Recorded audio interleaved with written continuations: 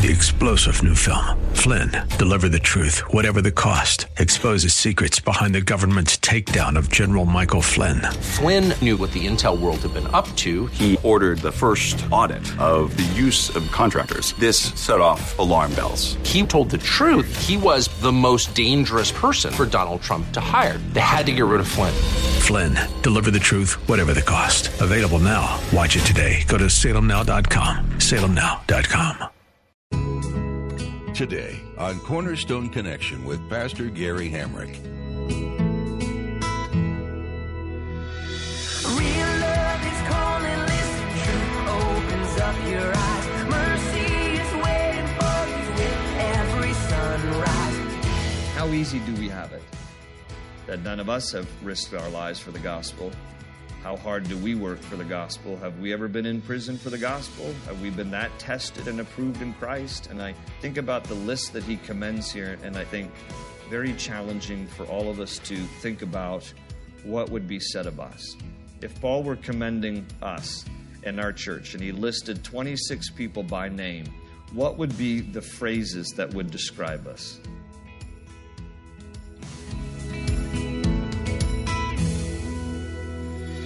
This is Cornerstone Connection, the radio ministry of Pastor Gary Hamrick of Cornerstone Chapel in Leesburg, Virginia. Pastor Gary is teaching through Romans. Early believers in Christ faced many struggles. Paul himself suffered persecution and imprisonment. Despite this, he continued to preach the gospel and write letters to encourage believers in different churches. Today, Pastor Gary will challenge you through his message, with Paul proclaiming thanks and accolades for fellow workers in Christ. They risked their lives, faced prison and poverty, and worked hard to build up the church. In this, they were tested and approved by Christ. How would Paul commend or challenge you today in your work for Jesus? At the close of Pastor Gary's message today, I'll be sharing with you how you can get a copy of today's broadcast of Cornerstone Connection. Subscribe to the podcast or get in touch with us. But for now, let's join Pastor Gary in the book of Romans, chapters 15 and 16, with today's edition of Cornerstone Connection. Hope is an open ocean, jump in and you'll find the cornerstones, your connection, run towards your new life. I have written you quite boldly on some points as if to remind you of them again because of the grace God gave me to be a minister of Christ Jesus to the Gentiles with the priestly duty of proclaiming the gospel of God so that the Gentiles might become an offering acceptable to God, sanctified by the Holy Spirit. So he uses some language here. You know, he's not a priest, but he says in a priestly duty of proclaiming the gospel. What was the role of the priest? The priest in the Old Testament was to represent God to man and represent man to God.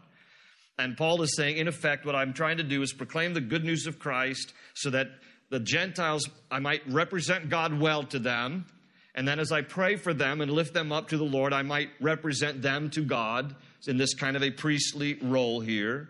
He says that they might become an offering acceptable to God, and I want them to be saved, and I want that aroma to be pleasing to the Lord, sanctified by the Holy Spirit. Verse 17, therefore I glory in Christ Jesus in my service to God. I will not venture to speak of anything except what Christ has accomplished through me in leading the Gentiles to obey God by what I have said and done, by the power of signs and miracles through the power of the Spirit. I love this about Paul. He's like, I don't want to glory in anything except the fact that I just happen to be a vessel and God has done his good work through me in the lives of the Gentiles. He was always careful to give praise to God and to give glory to God where praise and glory were due. And he didn't want to touch any of it himself. He understood. You look at the book of Acts. Remember when King Agrippa comes out to address the crowd in the book of Acts? And then his shining, glistening royal garments, the people ascribed unto him like he was a god, and they said, "Oh, look, you're a god, you're a god." And King Agrippa didn't denounce it; he just kind of accepted it. And then what did God do? God struck him dead right there. So Paul understands here, even though Romans is before all the events in Acts. Paul understands the general principle. He's like, I'm not touching any of this glory. Glory all to God, except that I just happen to be a vessel in what I said and what I did. Now, he notes here in verse 19 that it was also accompanied by signs and miracles through the power of the Spirit. And Paul was that. He was one who was used by God in a way that by God's Spirit, Paul was able to do different miracles. He was able to, again, by the Spirit, not himself. He was able to heal the sick. There's a story about him raising the dead. And so Paul was used by the Lord in miraculous and powerful ways. The rest of verse 19, he says, so from Jerusalem all the way around to Illyricum, I have fully proclaimed the gospel of Christ. It has always been my ambition to preach the gospel where Christ was not known, so that I would not be building on someone else's foundation. I love the fact that in America there's a church in every block, but there's also sometimes the violation of this verse. Paul's like, I was careful never to build on somebody else's foundation. I wanted to go where the gospel has not been heard. Because if somebody's doing it effectively in one area, I don't need to be there and duplicate the effort. I'll go somewhere else. I had a man come up to me after Wednesday night service about, a year or more ago, and told me that he had resigned his position at another church here in the area, and that he was starting his own church. I said, where are you going to start your own church? He goes, right here. And I just quoted this verse from him. I said, brother, you are wanting to start a church in the backyard of the hand that fed you. You are leaving a church to plant a church in the same area. That isn't even right. And I asked him, I said, does your previous senior pastor, does he like the idea that you're planting a church? He goes, no, not really. I said, probably because you're not reading Romans chapter 15. Verse 21, rather, as it is written, those who were not told about him will see, and those who have not heard will understand. And this is why I have often been hindered from coming to you. He says, because he's been busy going places where the gospel isn't. He says, but now that there is no more place for me to work in these regions, which is an amazing thing. I mean, I know the world wasn't as populated in Paul's day as it is ours, but he's basically saying, I've been so faithful in the different regions throughout Europe, Asia Minor, that there's nowhere else for me to go. So he's so effective in spreading the gospel. So he says, but now that there is no more place for me to work in these regions, and since I have been longing for many years to see you, the church in Rome, I plan to do so when I go to Spain. Now, he's going to mention Spain again before the end of the chapter.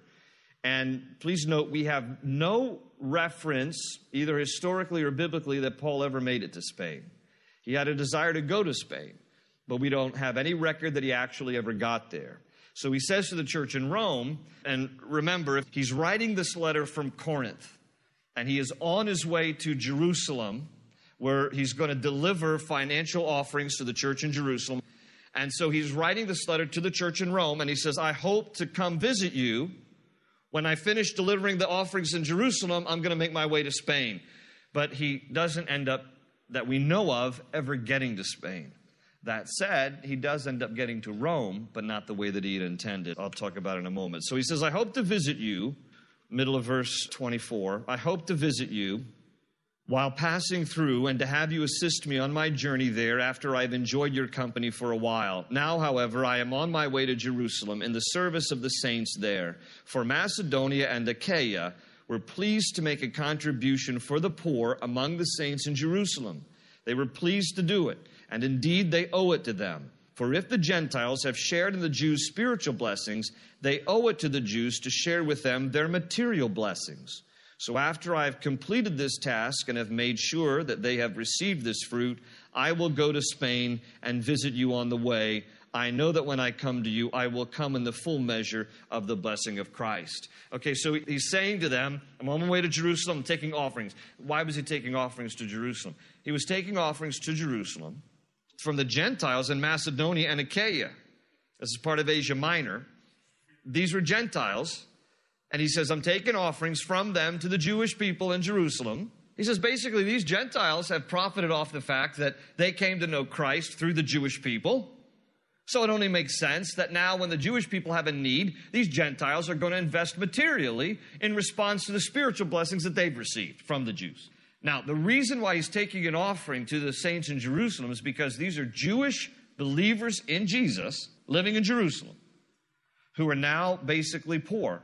And the reason they're poor is because if you were a first century Jew and you came to faith in Jesus, you were disowned by your Jewish family who did not believe that Jesus was Messiah.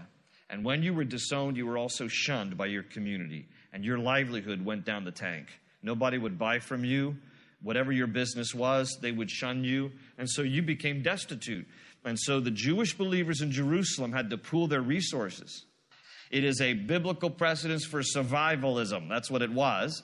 And so Paul says, I'm going to bring some offerings from some Gentiles in Asia Minor and take it to these Jewish saints who are believers in Jesus because they've lost everything for the cause of the gospel, for the sake of Christ. And so it was helping them out. And it was this wonderful return of the blessing. The Jews have been of spiritual blessing to the Gentiles. The Gentiles can now be a material blessing to the Jews. And Paul says to the church at Rome, I hope to come by and see you after I deliver these offerings. Verse 30, he says, I urge you, brothers, by our Lord Jesus Christ and by the love of the Spirit, to join me in my struggle by praying to God for me. Okay, so now Paul's got 3 prayer requests. Okay, here's the first one. He says in verse 31, pray that I may be rescued from the unbelievers in Judea. That's his first prayer request, to be delivered from unbelieving Jews. Now, again, I inferred a moment ago that even though the book of Romans follows the book of Acts, the events and the time of Romans actually precedes the book of Acts. Romans was written around 56, 57 AD. The events of Acts are around 60 to 69 AD.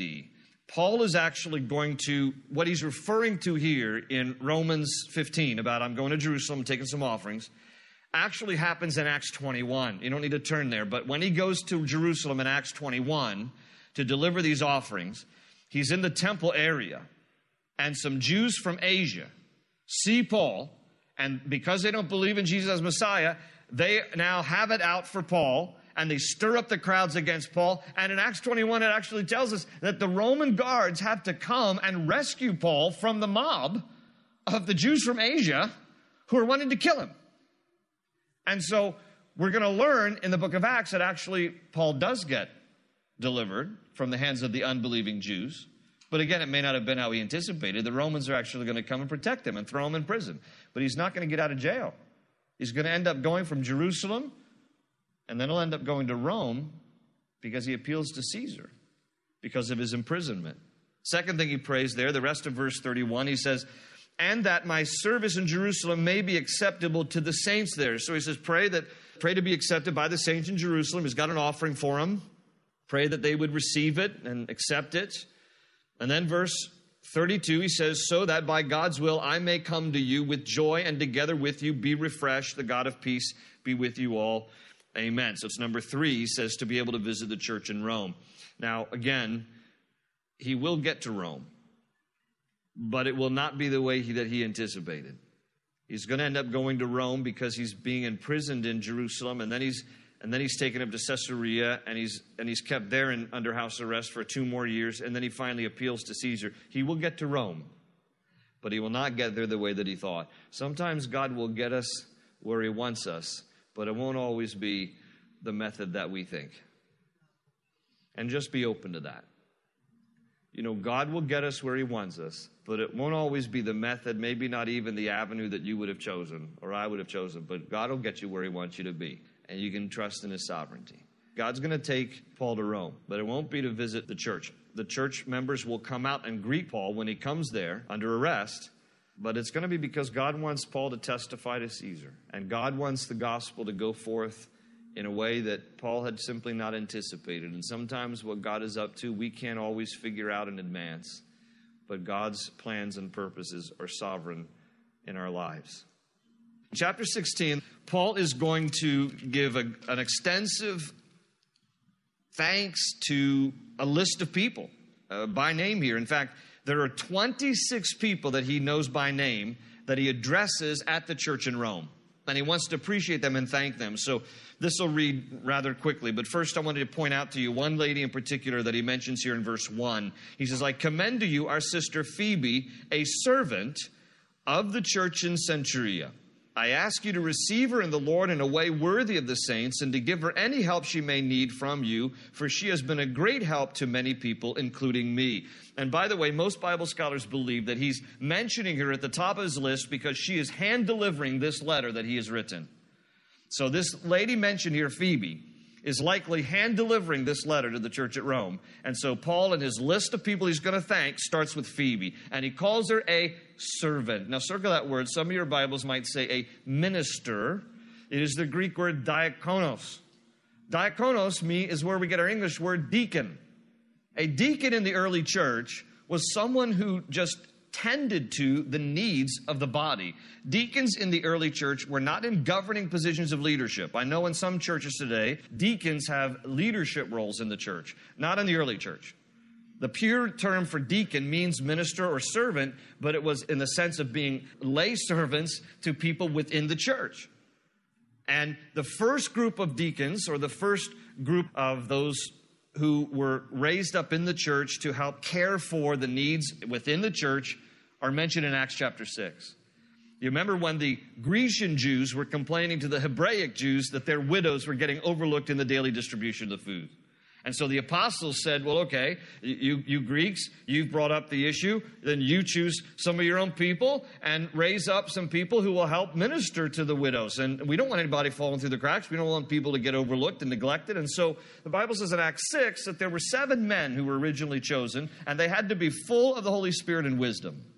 And it says that they commissioned these original 7, who at the beginning were men, laid hands on them, prayed over them, and commissioned them to be the first deacons of the early church. Now, here in Romans 16:1, we have the mention of a woman.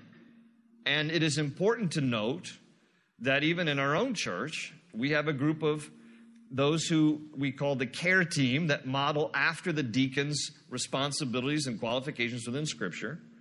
And we have both men and women who are a part of just ministering within the body of Christ. And some of you have been wonderfully ministered to by the men and women on our care team. And we're always sensitive that women only minister to women and men only minister to men, and married couples together will minister to other couples. And it is a wonderful lay ministry that God has even raised up folks within our own congregation. Paul commends Phoebe, this wonderful woman who has been so helpful in his ministry and in ministering to other people. So Paul commends her at the top of the list. And then he commends, verse 3, greet Priscilla and Aquila. Remember them? They were mentioned back in the book of Acts, Acts chapter 18. They were tent makers by trade who had to flee from Rome because of Emperor Claudius, who was arresting Christians. The year somewhere around 41 to 54 AD is when Claudius was really persecuting the church. Now they're back in Rome. And so Paul commends them. These are friends of his. As a husband and wife, Priscilla the wife, Aquila the husband, my fellow workers in Christ Jesus, underline this, they risk their lives for me. I'll come back to it at the end. He says, not only I, but all the churches of the Gentiles are grateful to them. Greet also the church that meets at their house. Greet my dear friend Epaenetus, who was the first convert to Christ in the province of Asia. Greet Mary, who worked very hard for you. Underlined, worked very hard for you. Now, obviously, this is not Mary, no relation to Mary, the mother of Jesus. A lot of people were called Mary in the day. Greet Andronicus and Junius, my fellow relatives who have, underlined this, been in prison with me. They are outstanding among the apostles, and they were in Christ before I was. In other words, the apostles in particular have noted these people. He says in verse 8, greet Ampeladius, whom I love in the Lord. Verse 9, greet Urbanus, our fellow worker in Christ, and my dear friend Stychus. Greet Apelles, tested and approved in Christ. Underline that, tested and approved in Christ. Greet those who belong to the household of Aristobulus. Greet Herodion, my relative. Greet those in the household of Narcissus. He kind of loved himself, but anyway, who are in the Lord. I'm just having fun with you folks. It's a long list. Greet Tryphena and Tryphosa, those women who, underline this, work hard in the Lord. Greet my dear friend Persis, another woman who has worked, underline, worked very hard in the Lord. Greet Rufus, chosen in the Lord, and his mother, who has been a mother to me also. Greet Asyncritus, Phlegon, Hermes, Patrobas, Hermas, and the brothers with them. Greet Philologus, Julia, Nereus, and his sister, and Olympus, and all the saints with them. Greet one another with a holy kiss, which is very common in the day. All the churches of Christ send greetings. Now, the reason I had you underline some of those phrases throughout that list is because I want you to note they risk their lives, They worked very hard. They've been in prison. They were tested and approved in Christ. They worked hard in the Lord. They worked very hard in the Lord. And I think with this, that all described me. I mean, in the sense of how easy do we have it? That none of us have risked our lives for the gospel. How hard do we work for the gospel? Have we ever been in prison for the gospel? Have we been that tested and approved in Christ? And I think about the list that he commends here, and I think very challenging for all of us to think about what would be said of us. If Paul were commending us in our church, and he listed 26 people by name, what would be the phrases that would describe us? These people sacrificed a lot, even down to the point of risking their lives. And I'm challenged by how easy we have it. He says in verse 17, he ends here with warnings for the church. He says, I urge you, brothers, to watch out for those who cause divisions and put obstacles in your way that are contrary to the teaching you have learned. Keep away from them, for such people are not serving our Lord Christ, but their own appetites. By smooth talk and flattery, they deceive the minds of naive people. Everyone has heard about your obedience, so I am full of joy over you, but I want you to be wise about what is good and innocent about what is evil. He warns to avoid those who, number one, cause division. That's what he says there. Watch out for those who cause division and put obstacles in your way. He says, number two, avoid those who teach false instruction. He says, look out, because those that are teaching things that are contrary to the teaching you have learned, keep away from them. He says in verse 17. And then in verse 18, he talks about avoiding those who practice deception. Through their smooth talk and flattery, they deceive the minds of naive people.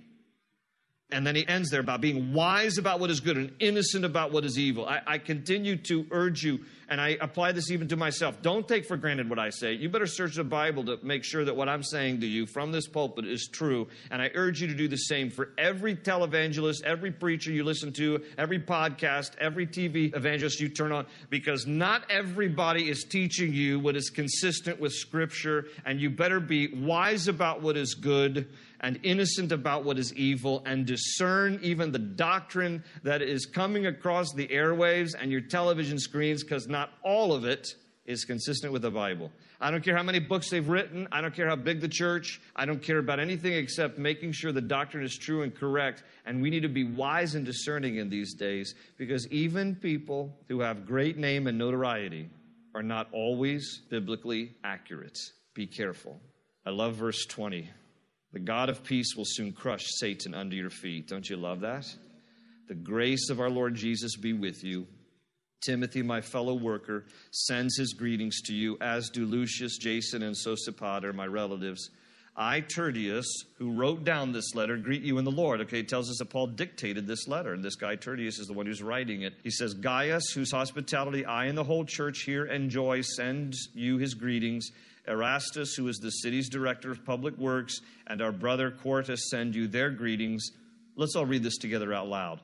Now to him who is able to establish you by my gospel and the proclamation of Jesus Christ, according to the revelation of the mystery hidden for long ages past, but now revealed and made known through the prophetic writings by the command of the eternal God, so that all nations might believe and obey him. To the only wise God be glory forever through Jesus Christ. Amen. Open ocean, jump in and you'll find the cornerstones, your connection, run towards your new life. As you've been learning from this study in Romans, every person on earth has sinned and deserves the punishment of eternity separated from God. Jesus changed all of that, though. He came to die in your place, to give you grace, and to offer you the gift of life with Him in heaven forever. Are you ready to accept this gift? We'd love to talk with you more about it, so give us a call at 703-771-1500. That number again is 703-771-1500. We'd like to also direct you to our website, cornerstoneconnection.cc. Under the Grow tab, click on How to Get to Heaven to hear from Pastor Gary about this important decision. We're so excited for you. If you'd like to hear more teachings from Cornerstone Connection, you'll find them at cornerstoneconnection.cc as well, or download our mobile app to take them with you wherever you go. We'd love to meet you too, so if you live in or are visiting the Leesburg area, come visit us at Cornerstone Chapel. We meet each Sunday and Wednesday to spend time in prayer and worship and studying the Bible, and we're excited to have you join us. You'll find directions on our website. Again, that's cornerstoneconnection.cc. Thanks for tuning in today for Cornerstone Connection. They say you're a wandering soul, that you've got no place to go, but still you know, you're not alone.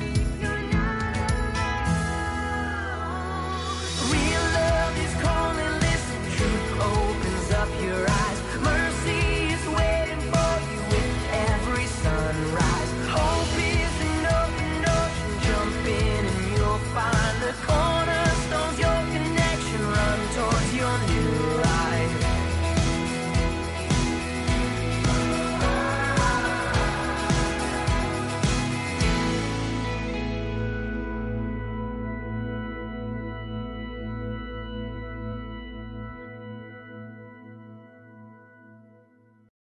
Three-star General Michael J. Flynn, head of the Pentagon Intelligence Agency, knew all the government's dirty secrets. He was one of the most respected generals in the military. Flynn knew what the intel world had been up to. He understood its funding. He ordered the first audit of the use of contractors. This set off alarm bells.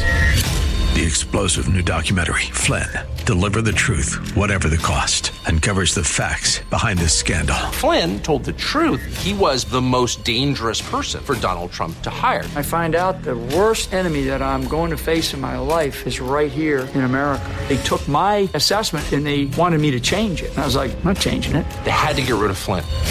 With in-depth interviews, archival footage, and never-before-seen personal records of the man behind the headlines. I just felt like I was drowning. Flynn, Deliver the Truth, Whatever the Cost. Available now. Watch it today. Go to salemnow.com. salemnow.com.